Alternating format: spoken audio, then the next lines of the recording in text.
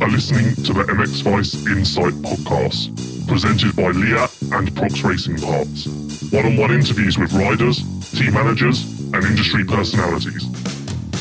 Welcome to another edition of the MX Vice Insight podcast, where we go a little deeper into the stories around the paddock, whether that's riders, industry people, or just about anyone. I think we've got an interesting one lined up today, plenty to talk about.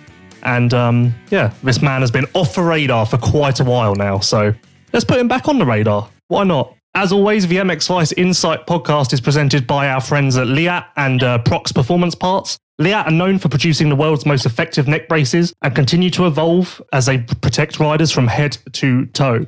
No matter whether it is their new for 2021 4.5 boot, which offers advanced technology at a mid-range price point, or the all-new 7.5 helmet with 360 turbine technology, Liat has you covered.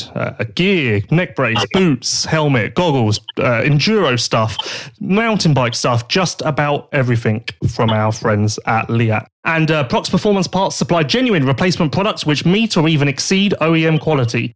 All parts are manufactured to highest quality standard at state-of-the-art manufacturing facilities around the world. Hence why everything that Prox Racing Parts offer exceeds the highest level requirements for all motocross riders require.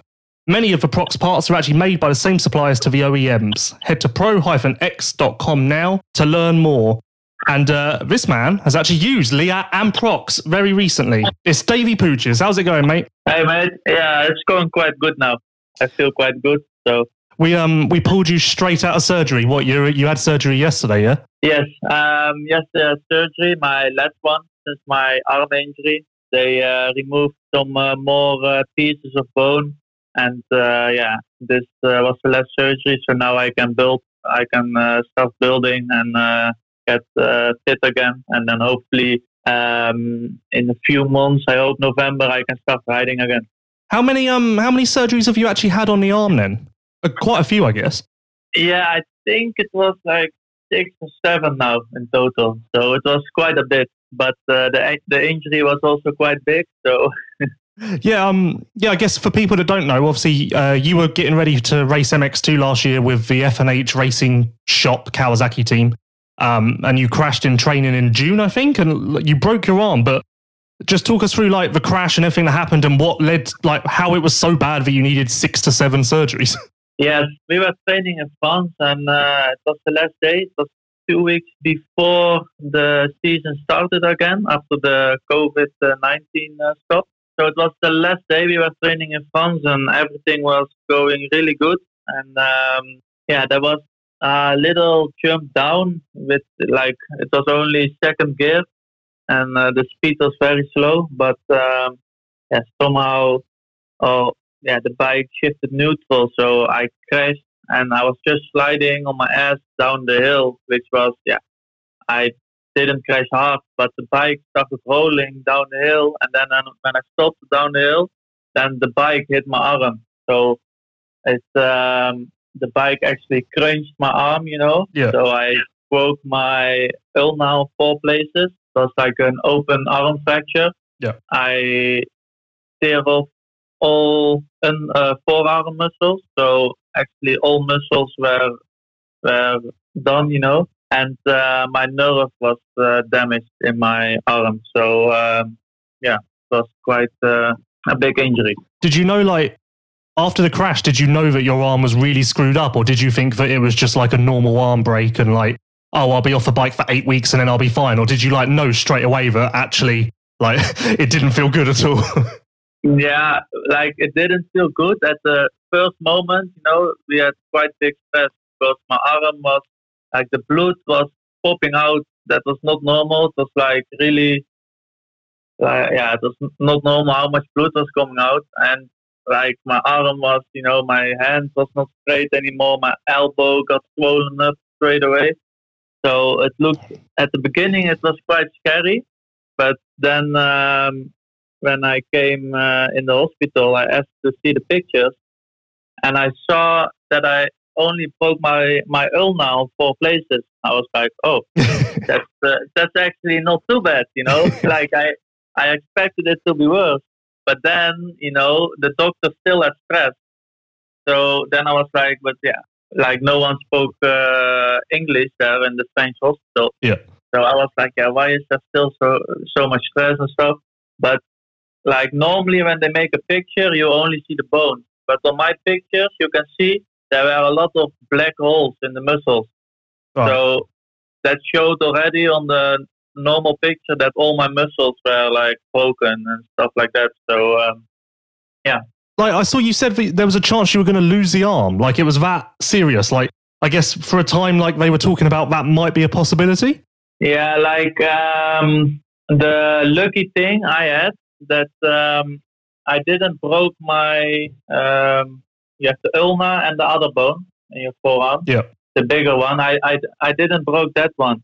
So if I also broke that one, then it was I probably lost my arm. So it was quite close.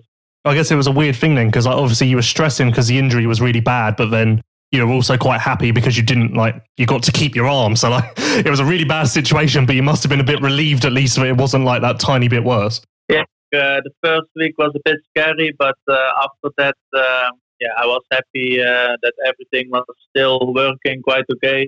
And What do they what do they say is like, are you going to get full mobility back? You like when you get back to riding, are you going to be just like normal, or is there going to be some after effects of the injury?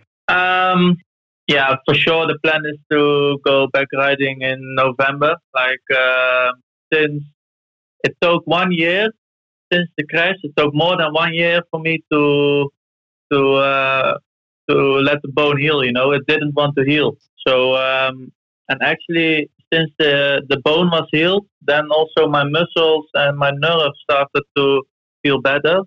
So now I feel like I can ride proper in November, you know, like without any problem. And I guess there's no, like in your mind, you're coming back to racing. Like there's no, I don't know if I should, like you're ready to come back, get back into MXGP and like pick up your career where you left off. Yeah, exactly. That's the plan. Just, we start from zero, but we will come back. And this is something you're kind of used to because you have had quite a few unlucky injuries in your career. I was looking back through your like results and things earlier. And I always remember the EMX 125 series in 2014. Like you started that season like unbelievable, just ridiculously dominant. Like everyone was obviously looking at you as the next big thing. Like all anyone was talking about. And then I think you dislocated your shoulder, didn't you, after like 4 rounds, and that kind of stuff. From there, it's kind of been injury after injury after injury. But before that, did you like as a youth rider growing up and stuff?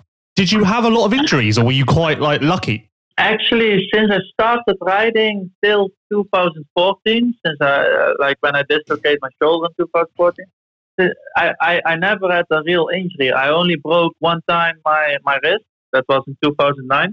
But for the rest, I never really had a real injury. So really since 2014, when I was leading the EMX 125 championship. And then in Germany, I had a really little crash in the corner. And I dislocated my shoulder, which everything in my shoulder was broken then also. So since then, the injuries started, you know. Yeah, so I guess you were quite lucky when you were younger, and then the bad luck just hit all at once ever since that dislocated shoulder. When was it? So when, like, a big thing through your career, for people that don't know, is like you've had wrist inflammation, I guess, and that's made it difficult for you to hold on and stuff for quite a few years. When did that actually start? That was was that your EMX 250 year in 2015? Yeah, in 2015, I started the year in the EMX 250. Then halfway the season, I made a switch to MX2. And because I started to ride good, you know, the results were good in the MX2. I even finished one time third in Latvia, and I had some top 5s and stuff. So then after Lommel GP, the Wednesday after Lommel, I was testing on the bike from Jeffrey in that time. Yeah. And then I got pain in my wrist. I was like, that's strange, you know. And then the next day we said, okay, I have pain today in my wrist, so tomorrow we go testing. We don't test today, but we test the other day. So then I was testing the next day, and I was like, oh, no, I can't hold the bike, you know. I couldn't even drink, for example, a cup of coffee anymore with that hand. Yeah. It's a very strange feeling. And then it was funny. I had a signing session in Veldhoven that night, and I saw Mark Dreuver there. And he told me, Davey, don't ride with this. Go to the doctor because this is not good. I was like, huh? Like, I didn't know what it was. I just had pain in my wrist. But then, I went to the doctor and had inflammation in my wrist. And they gave me, I didn't crash or nothing, but they gave me injections then. Some cortisone, to get the inflammation away. But, they gave me a few weeks plaster. And then before Assen GP that year in 2015, I tried to ride on Wednesday before because I really wanted to ride Assen GP. But then already that Wednesday, the inflammation was back already. So then we knew I need surgery. But I said, okay, it's my first home GP. In the MX2, Jeffrey was injured. Yeah. So I was like, we just go there and see if I can ride. So I did ride there. I was really fast. I think even if I was fit, I could be on the podium or even win the GP, to be honest.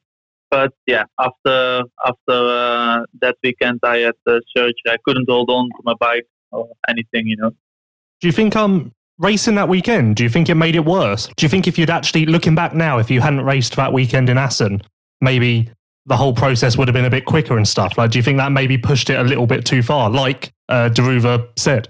Nah, not really, because the inflammation got worse, but I needed surgery anyway, so they clean everything. So normally it didn't matter if I was riding or not, it didn't change anything. But the inflammations I had in my wrist, because I had them on both sides 2 times. So the years after, it was I got more inflammations in my wrist. It's something I was born with. Really? It's just it's a strange thing. But that's another thing that you never had pain in your wrist before that 2015 season, though, did you? No, actually, since 2015 the season, then I got problems. So now. Now they had all the surgery, so now it's not possible anymore that it comes back. But I had, I think in total, only with my inflammations in my wrist, I missed 2 years in total of racing, Yeah. When you had the first wrist inflammation surgeries at the end of 2015, did they think that that was going to fix it? Did they say, oh yeah, you'll have this one surgery, you'll take some time off and then you'll be fine? Or did they say to you then, this is probably going to come back and you're probably going to need more surgeries in a couple of years or next year or whatever?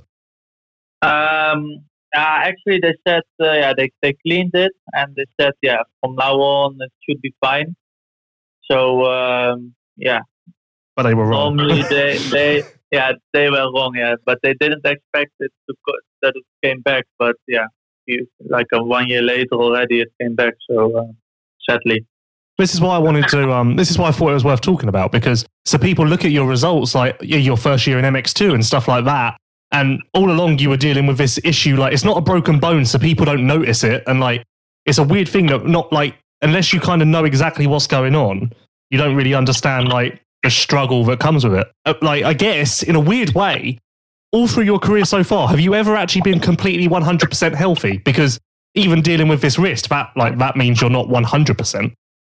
No, since I came into the MX2, so I also count the EMX 250, I was never fully fit, because when I started in the EMX 250, the weekend before that race, I was training in Geldermalsen here in Holland at the fast track, and then my bike split in 2 pieces. I was going in 5th gear, full gas, and my bike split in 2 pieces. So then I had a little blood in my brain, so since the beginning of the EMX 250 didn't go good, because I was just not after that crash I was just not fit enough. So then we made the switch to MX2. Then it was getting better. I got I was riding top 5 already in MX2 and at that moment. So and then I got the wrist injury, what we told about. And since then it was always injured. Like in Qatar, there was a big rock in the jump. I crashed and I broke my collarbone. Then 1 month later, after Qatar in Latvia, I got to go together with another rider. I broke my other collarbone. Then 3 months later, when I was coming back, when my speed was good enough for top 5 again, then and even Joel Smets said that in the London GP I could even win or podium. But then I got again the wrist inflammation, So yeah, since then I was never fit. So we need to talk about this quickly. Your bike snapped in half. Like, what? Did you land off a jump, or were you just going down a straight and it just snapped in half? Yeah, it was just I was going. Yeah, Geldermalsen is a fastback, just normal fastback. I was going 5th gear, and then in front of the jump. So not even when I landed in front of the jump, the bike snapped. Yeah, that's it. Oh, okay. That does not sound like a normal thing, but I guess if one rider's going to have the unluckiness of that happening, I guess it would be you. No, exactly. It was just bad luck, and it was one of the biggest crashes I ever had. But I actually think your first full season in MX2 in 2016, like you said, you had 2 broken collarbones and you didn't finish the season, but I think your first year in MX2 was quite strong. Like, okay, maybe the results weren't always there, but I think like your riding, like you could see in your riding, and like some laps should be up front and stuff. You could see that you had it in you to, like you say, be on the podium and maybe win races and stuff like that. Yes, that was a little bit tough for me in that time. Like I was showing I had speed, and I was showing I could come back from injuries, from two broken collarbones and stuff like that. And, it was tough for me that I showed speed to be top 5, and I was not fit.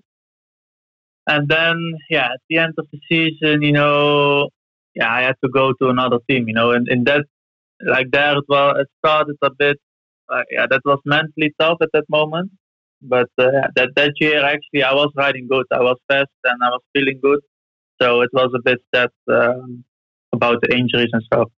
Did you kind of feel like after you broke your collarbone for a second time and stuff, did you start to feel a bit more like pressure where people were like, come on, like you've got to stay healthy? Like, did you feel like there was that expectation from the team a little bit rather than them just being like, oh, it's just an injury, don't worry, you'll be back? Like, did you feel the mood change a little bit? Like, to be honest, I didn't feel, sure, you have pressure for your own to get good results, but I didn't feel any pressure that that it was possible that I had to leave the team I was riding for then, because I was riding quite good, I was feeling good, and they always said, no stress, just take your time, we know what you can do, and so it came a little bit unexpected.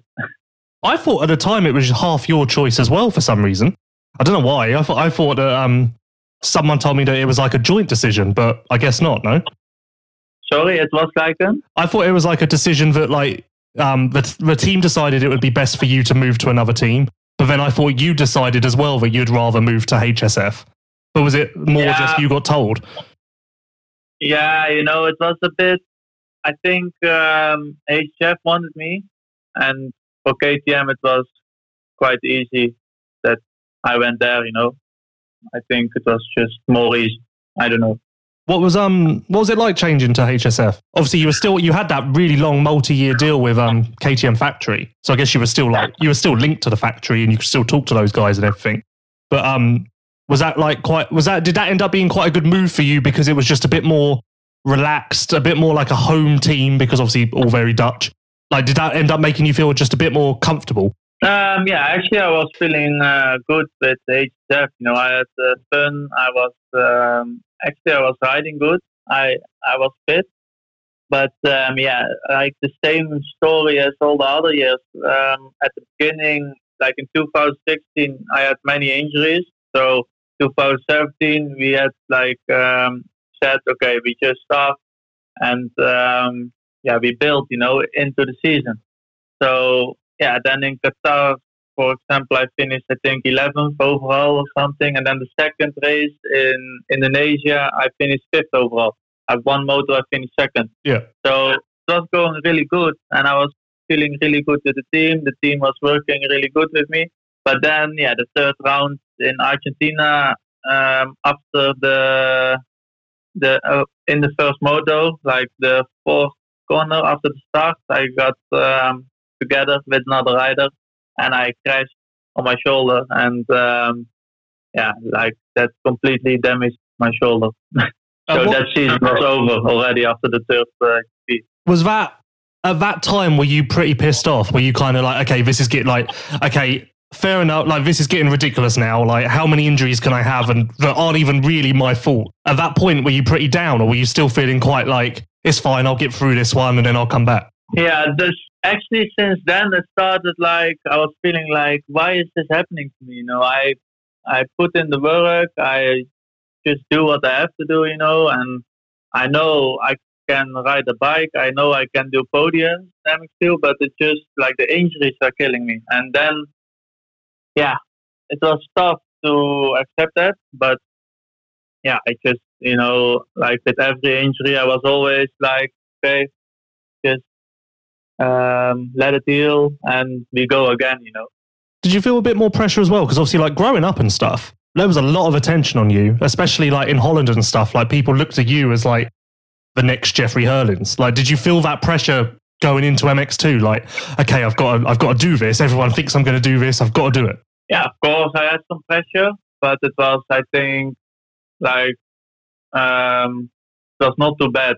I was still feeling okay, and I could still ride my bike. Like the pressure, there was pressure, of course, but it was okay.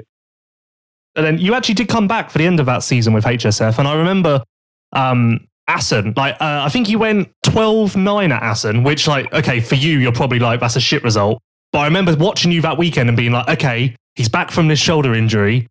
Okay, this is a start. This is a solid result, a solid ride. Like, he'll build from here. Like, I remember that. I remember for some reason that race sticks out in my mind as like, this is a good place for him to restart from. Yeah, that's true. Actually, yeah. Like, I got surgery then after the third GP when I was at HF, and they took some tendons from my knee they put in my shoulder. So it was quite a heavy injury. But I started riding, and I did my first GP back in Swiss. That didn't go good because it was way too early. Yeah. But it was just building and just ride, get fit again and make hours. But I was just not fit. Even in Aster, I was still riding with cortisone in my shoulder, because it was just so painful. I didn't have any power in my shoulder, So I was like far from fit there. And and after I still rode good, and also the weekend after in France, I think. France Mudder.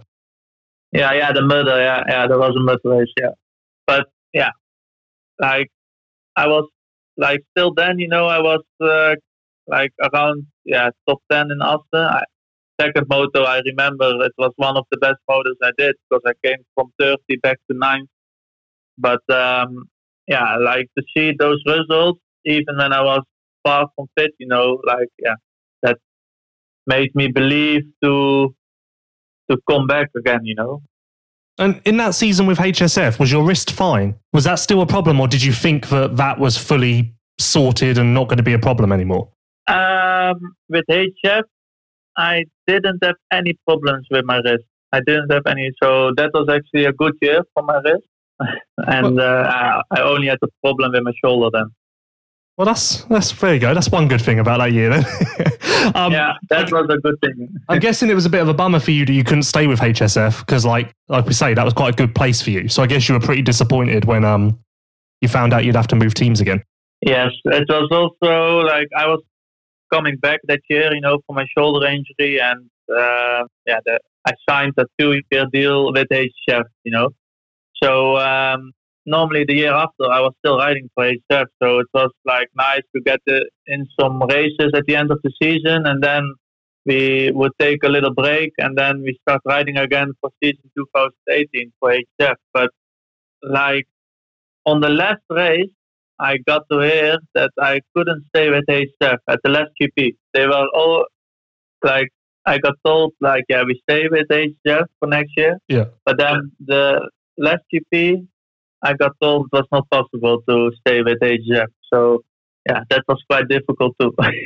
I get because you were still under I've never really understood like how this works, but so you were still under contract with KTM Factory though. So did they just say to you like, don't worry about it, we'll find somewhere for you to go, and then you just waited for them to send an email saying, hi, we're going to put you under this awning for 2018? Yeah, like you have a contract with KTM. I had a contract with KTM for 5 years, so they just need to find a place for me, proper place. I guess that helps with the stress then, because you're going to have a ride, but obviously learning a new team again wasn't ideal. No, exactly. But I like KTM. Actually, I see that now. KTM was always really good to me, and I thank them for everything they did for me. And like, hopefully, we can still work together in the future. But for example, I had a contract for 5 years, and I went to from factory team to a semi-factory team. Yeah. But in that time, I could also sign for another factory team, for another brand, So you are stuck to that contract. So another factory team actually offered you a deal? Yeah, for sure. So like a few other factory teams offered me some deals, but you cannot go, And KTM was still good for me, so like you don't want to have a fight, and I couldn't go anyway. So because I had the contract. I guess even though you couldn't go, it must have been like that. Still must have been nice because like after all of the injuries and stuff, you sat there, you got these offers, and you were like, okay, people still believe in me. Everyone still knows I can do this. Like that's still like a nice boost for you. Yeah, for sure. That was to see people still believing in you. That's always good. How was it moving to the LRT team? Because that, from what I remember, that was a very different team to HSF. Just like, not just in the way of like, it was a lot more private, wasn't it? Like a lot smaller, it was a lot more of a privateer team than HSF, I'd probably say. Yeah. Actually, with LRT, I had also a good time. Actually, I really liked the people. My mechanic and the family leader. They were really good for me. And like the problem a little bit that year was like 2014, 16, and 17 was full of injuries already. And then 2018, the start was a bit like, I started with arm pump, in the races. Like I was riding a bit too tight, but my speed was really good. But I think that year my speed was one of the best years I ever had, But I was just riding too tight at the beginning of the year. And then I was coming in the top 10, or actually the top 6, some top 5 modos. And then I crashed at the second GP in Indonesia. I had a big crash in warm-up. And I damaged my shoulder again. Yeah, I remember the start of that season being good for you. Just like, good in a way that, it was a bit up and down, and like, again, like you expect yourself to be on the podium, but I remember it was like a solid start and way to rebuild for you again, just where you were in the top 10 consistently, you were showing what you can do, and you were kind of getting those building blocks back. And then obviously the progress got shut down by the shoulder injury. Yeah, exactly. Like I was at one point, I was 8th in the championship, I was like every weekend solid in the top 10, and like riding for around top 5 actually. But then with that shoulder injury again, it stopped. Yeah, and it wasn't like, again, similar to your arm actually. It wasn't just a normal like, oh yeah, he's dislocated his shoulder, he'll be back in 3 weeks. Like there was nerve damage and everything, wasn't there? Even in like your back. Yeah, it was like my shoulder blade. Like you have your rib and your shoulder blade is on that, and there is like some kind of nerve, and that was damaged. So every time I wanted to try to ride, but there was just no power in my shoulder. Like I couldn't hold on to my handlebar because all the power was gone. So that took like 4 months to heal also. I tried to ride Lommel GP, but then it didn't work on Saturday. I just couldn't hold on to the bike. And then I even tried it 1 month later, but still didn't work, and didn't make sense anymore to ride, because it was actually dangerous to ride and to get more injured, you know. What were the differences between the bikes at like HSF and LRT? Like, because you were under contract with Factory KTM, did that mean that you got Factory KTM made sure that you had a good bike and they made sure that you had some special parts and stuff, or were you still like very locked into whatever the team could do and whatever sponsors the team had and stuff like that?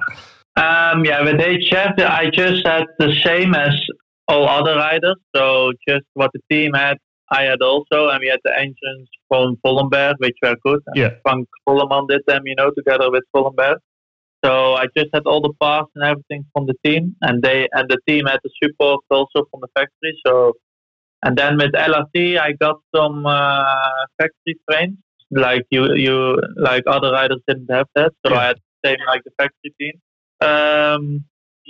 That's actually it. Like I had a good relationship, and I still have with Robert Jonas, from KTM, or Husqvarna and everything. So he always believed in me. So I got good support from him, Yeah, and then speaking of Husqvarna, so you missed the end of that 2018 season. 2019, you actually moved on to a Husqvarna with Diga, so your fourth team in 4 years. What was that switch like? Would you have been happy to stay at LRT, or like were you quite excited for a change? Like the same. It was the same story as with HF. Like the team stopped. Like HF stopped at the end of 2017 because they moved to Honda, and then at the end of 2018, LRT stopped. So I had to have another team, and then I got in contact with Diga Procross together with Husqvarna, then KTM, and then we made the deal, and actually it was one of my best years.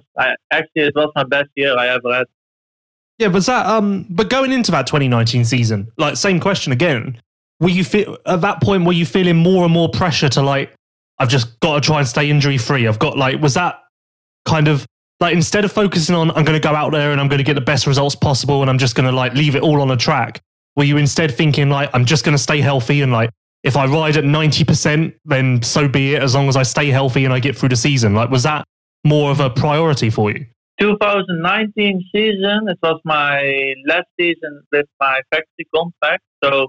For sure, there was pressure because you need to find a team for the year after.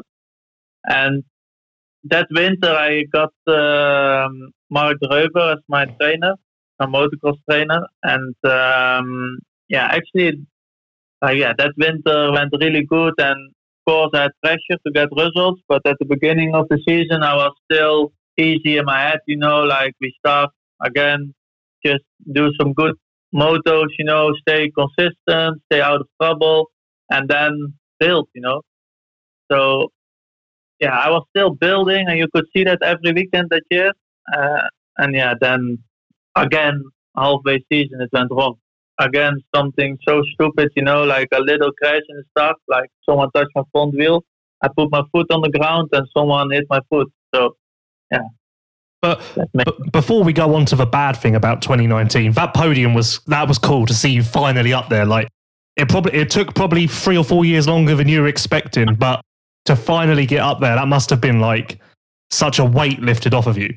Yeah, exactly. Like in 2019, then already at the 5th GP, I got on the podium, and for sure that felt like that feeling was the best I ever had. I was riding good. It was a mud race, but still I was riding really good. Also, like in Valkenswaard, I finished 6th, and the second moto my engine broke, but I was riding around top 5. Then, then I got on the podium in Mantova. I was riding really good. I actually almost got 2nd overall, but I crashed in the second moto.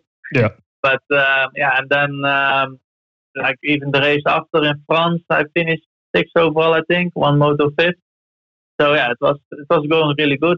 I was feeling good. I was feeling good with the team. I was feeling good on my bike, and yeah. Yeah, and then you injured your ankle in Latvia, and then didn't you injure your ankle again that year? Like I swear there was 2 things that happened to your ankle in 2019. it's a bit of funny story about my ankle that year because like I had the start race in Latvia in the qualifying, and I hit my ankle, and then felt like, oh, I can almost not walk, you know. So then the next day I tried to ride, but it was not possible. Then the week after we went to the hospital, and they made pictures of it, and they said, oh, everything looks good, you know. It's just a bit swollen, but you can ride, you know. You cannot damage anything more. So I took 2 weeks rest, and I started riding again, but it was every week like, yeah, one day is good, then the other day I have pain, you know, and like it was going like that for I think 1 month or 1.5 months, and then I did my first race back at the Zwarte Cross, the Dutch championship. Yeah. So that was okay. I finished 5th overall. Was okay race to come back, and then we had Czech GP. And the funny thing, what happened there in the qualifying race, Jeremy Sido, my teammate there, he was riding that weekend also MX2. Yeah. So I passed him, and then at the moment I passed him, I slid away, so it was my mistake. But I came together with him, and then my foot got stuck between his bike and my bike. Like I didn't crash, but my foot got stuck. So yeah, I hurt my ankle again, and then the funny thing also after that weekend, I was driving home in my car, you know, Czech to Holland, and I was driving and I was like, oh, I get pain in my wrist. I was like already stressing. I was like, no, it's not happening.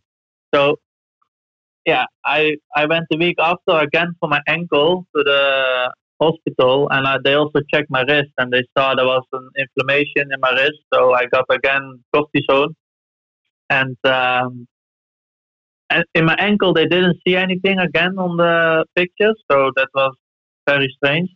But then I had to rest anyway with my wrist, and then later it resulted that I had to undergo another surgery on my wrist because the inflammation got so big in my wrist that time that I even had to cut 4 centimeters of my muscle in my arm because it was just rotten away, you know.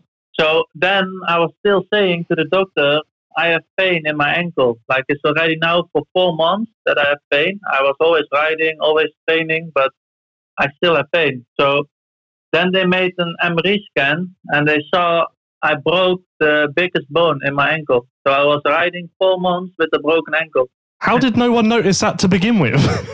Yeah, it was like on the picture you couldn't see it. Like it was like in a strange, it was in the middle. You couldn't see it on the picture. So yeah. So yeah. That's so again, just like such a weird, like even the thing that happened in Czech, like that's just such a weird, unlucky thing. But so that off season, you really took some time, didn't? Well, this was the off season leading into 2020, which is when you did your arm. But that off season, the plan was to really take your time. Like you don't have to race the first round of the World Championship in 2020. You're going to take your time. You're going to heal your wrist. You're going to heal your ankle. You're going to heal anything else. Like 2020 was meant to be a really easy, no pressure rebuilding year for you, wasn't it? Yeah, exactly. You know, at the end of 2019, we came together and we said, you know, my body, like after 2014, 15, 16, 18, 19, like 6 years of injuries, my body needed some rest. It needed to heal. My mind needed to heal. And I just needed more physical training without bike, you know, so you could really focus on my body and on all my injuries to get everything strong again, because like after 5 or 6 surgeries on my shoulder, you know, like my shoulders were not strong anymore to ride properly. So we really took some time off and some more physical training off the bike.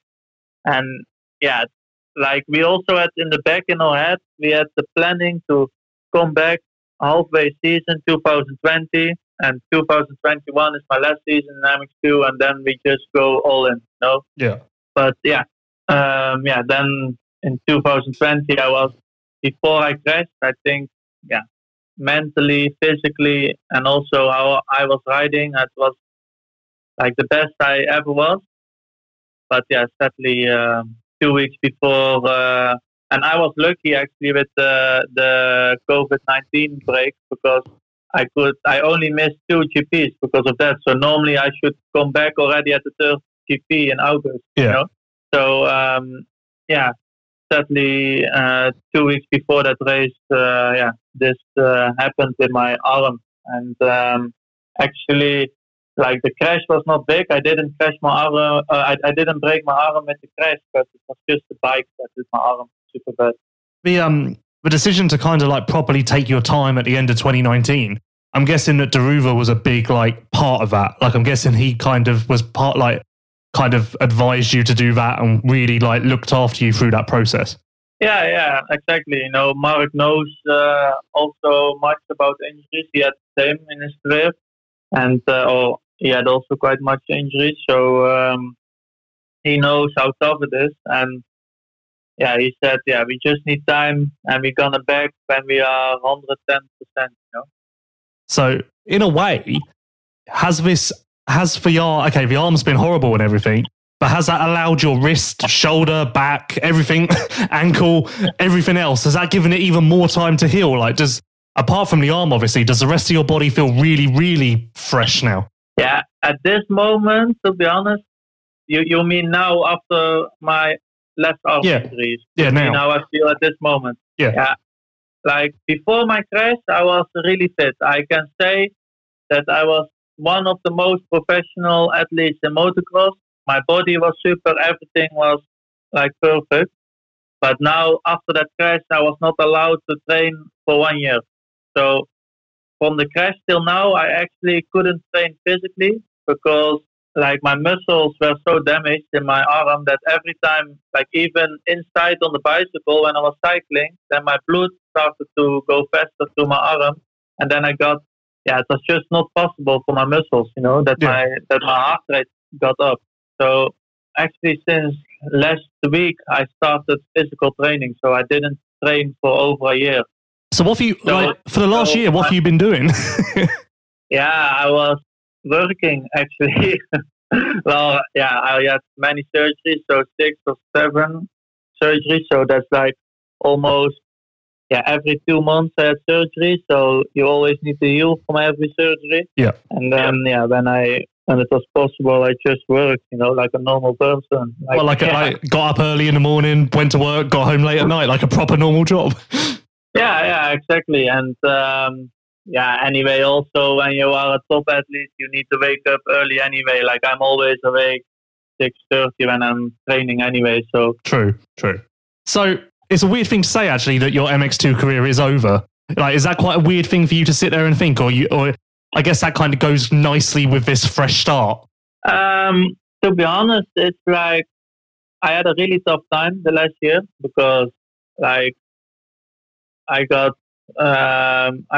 didn't know anymore what I had to do, you know, with my life, to be honest. I had a really tough time. I was scared to see people. I was ashamed from all my injuries and stuff like that.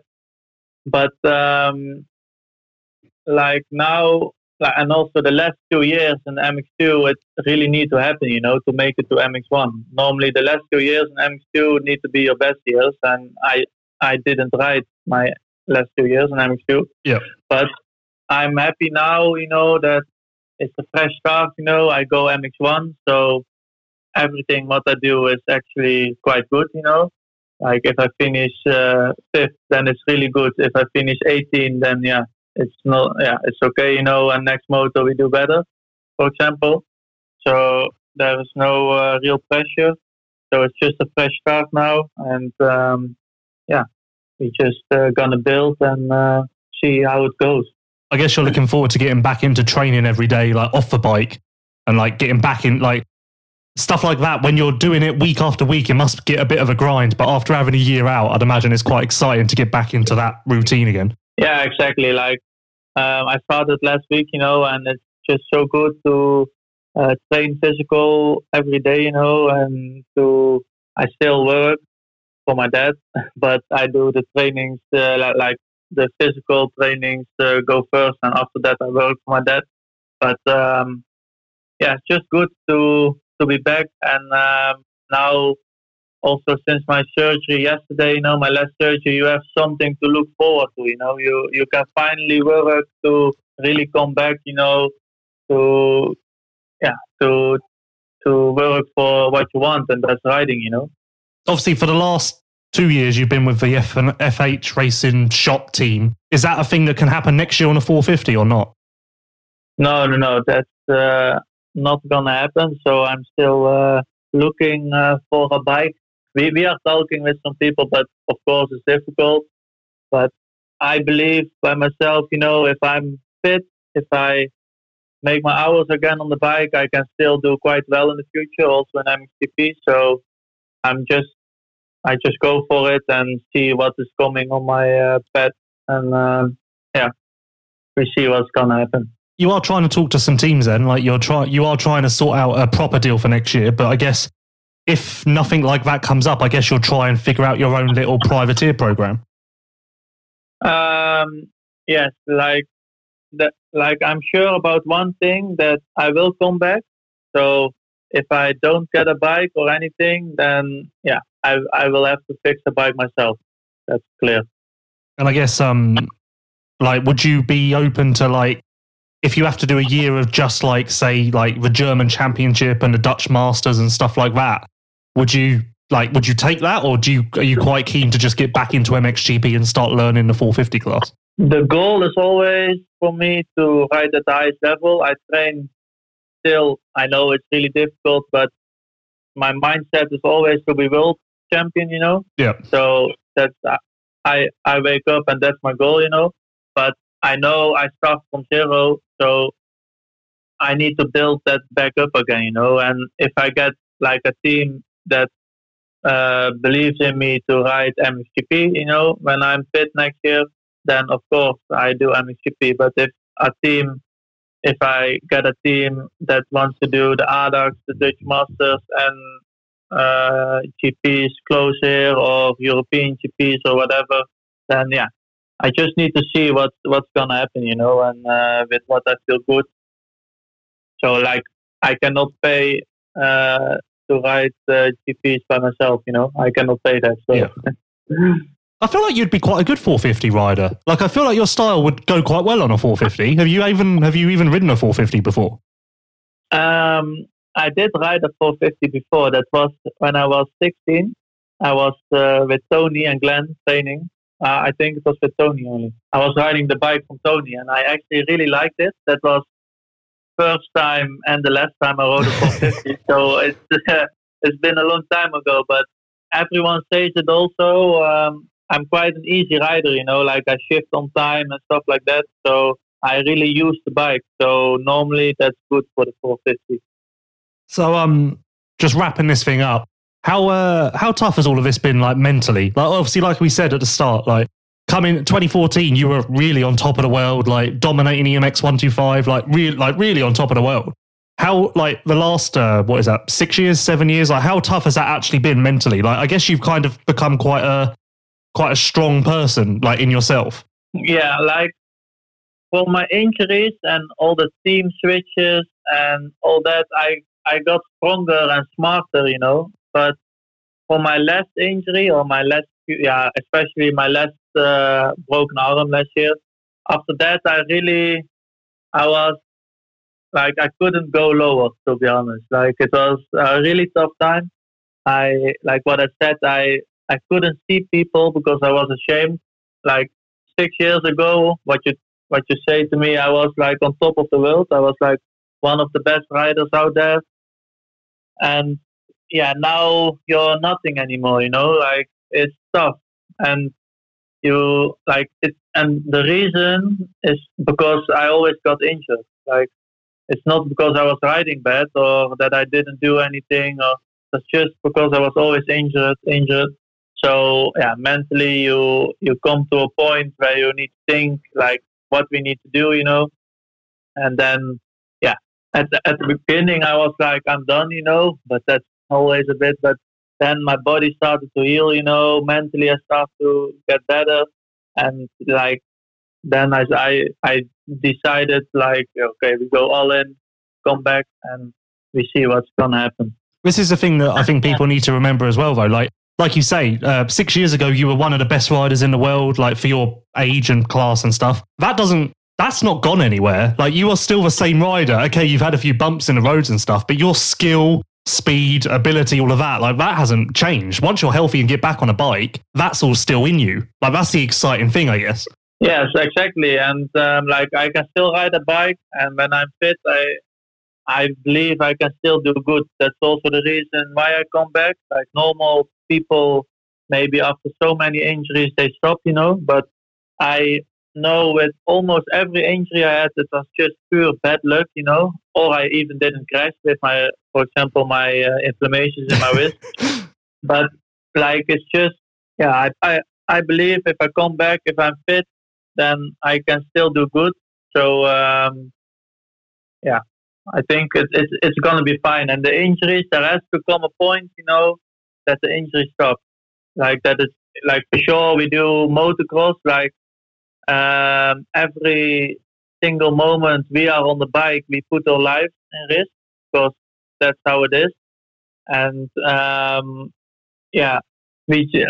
think there's going to be a point that I will get some luck, and that everything is going to be fine. I just keep believing in that, and then we see what's going to happen.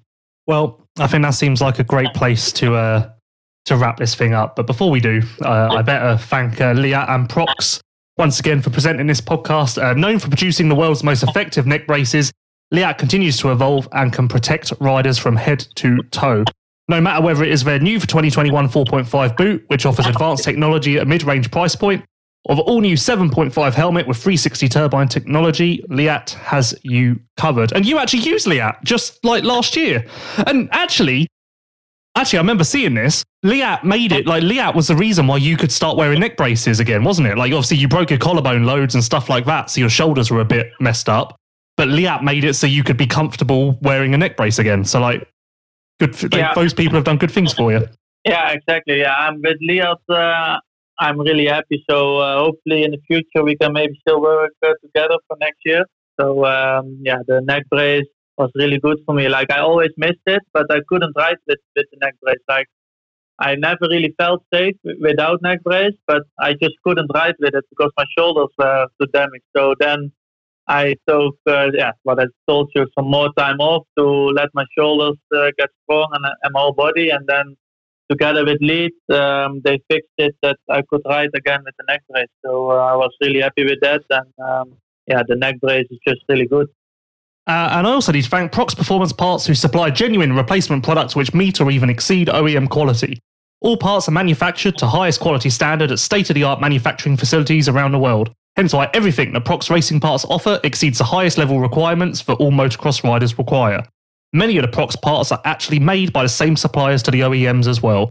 Head to pro-x.com now to learn more. Right, last thing, I think, seeing as we've done this whole, like, your story's out there now, like the whole story, everyone knows, but anyone you'd like to thank, just, like, obviously you've been through a lot, so is there anyone you'd like to just give a shout out to for sticking by you and, just anyone you'd like to thank? Yes, I would like to thank just everyone that still supports me, after all my injuries. Like, I still get many messages on Instagram and Facebook and on WhatsApp, and also because of all that support, I felt like, okay, I can come back, So I'm thankful for that, and every single person that helped me, like all my trainers, physical trainers, physios, my family, just every single person that helps me, thank you, and we will come back. Well, that seems like a perfect place to end. Thanks for listening, everyone. We'll be back with another podcast next week. Lots going on, lots of podcasts added weekly. Thanks for listening, and we will be back very soon. Cheers.